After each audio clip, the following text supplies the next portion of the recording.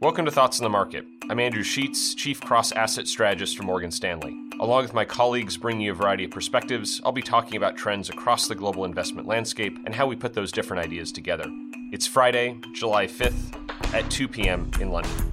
Every day, investors wake up to the price of thousands of securities across all corners of the globe. Those thousands of prices are set by thousands upon thousands of individuals. There's no grand plan to set prices at the start of a trading day, no meeting among every market participant to decide where currencies, interest rates, stock prices, and everything else should trade. And yet, every day these prices are set in a way that, at the time, seems reasonable. Reasonable enough where financial reporters can generally find a story that makes the prices consistent with each other. Reasonable enough that profiting from mispriced securities, the best definition we can think of for successful investing, is hard to do on a consistent basis.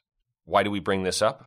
Every day the market sets prices. Every day these prices tell a story of expectations. And at the current moment, we think that story is particularly interesting. Let's start with the Federal Reserve. Market pricing implies that the Fed will lower interest rates by a full percentage point between now and the end of 2020. But after that, expected yields pick up again. The way to explain that? The Fed gets things just right, cutting rates just enough to get growth to eventually pick back up so it can begin raising rates again. But if growth is expected to pick back up on the back of central bank action, it looks like a very fine line.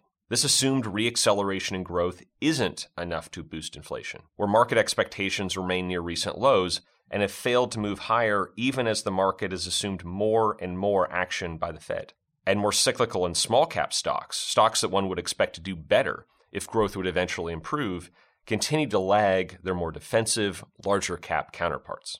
Market pricing can also help address questions that are otherwise impossible to answer. As trade tensions between the US and China have increased, one major debate concerns how much more China might stimulate its economy to offset the negative impacts of trade. If this happened, with an emphasis on if, it would be a positive surprise to our otherwise more downbeat take on current markets.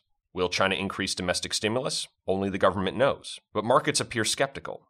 If China were to ramp up domestic spending in a meaningful way, we think that would need to include infrastructure spending that requires a lot of industrial metals, including copper. Those metal prices, though, have generally been falling over the last 3 months. Heading into the second half of 2019, market pricing assumes that growth treads a very fine line, weak enough to warrant lower rates by the Federal Reserve, strong enough to turn these into rate hikes beyond 2020 and keep stock prices near all-time highs, but weak enough where inflation does not pick up and smaller cap and more cyclical stocks underperform.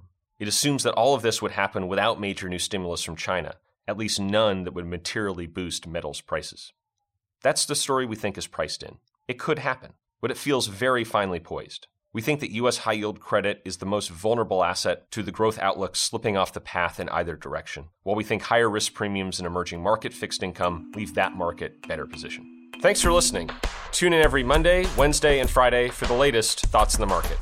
The preceding content is informational only and based on information available when created. It is not an offer or a solicitation, nor is it tax or legal advice. It does not consider your financial circumstances and objectives and may not be suitable for you.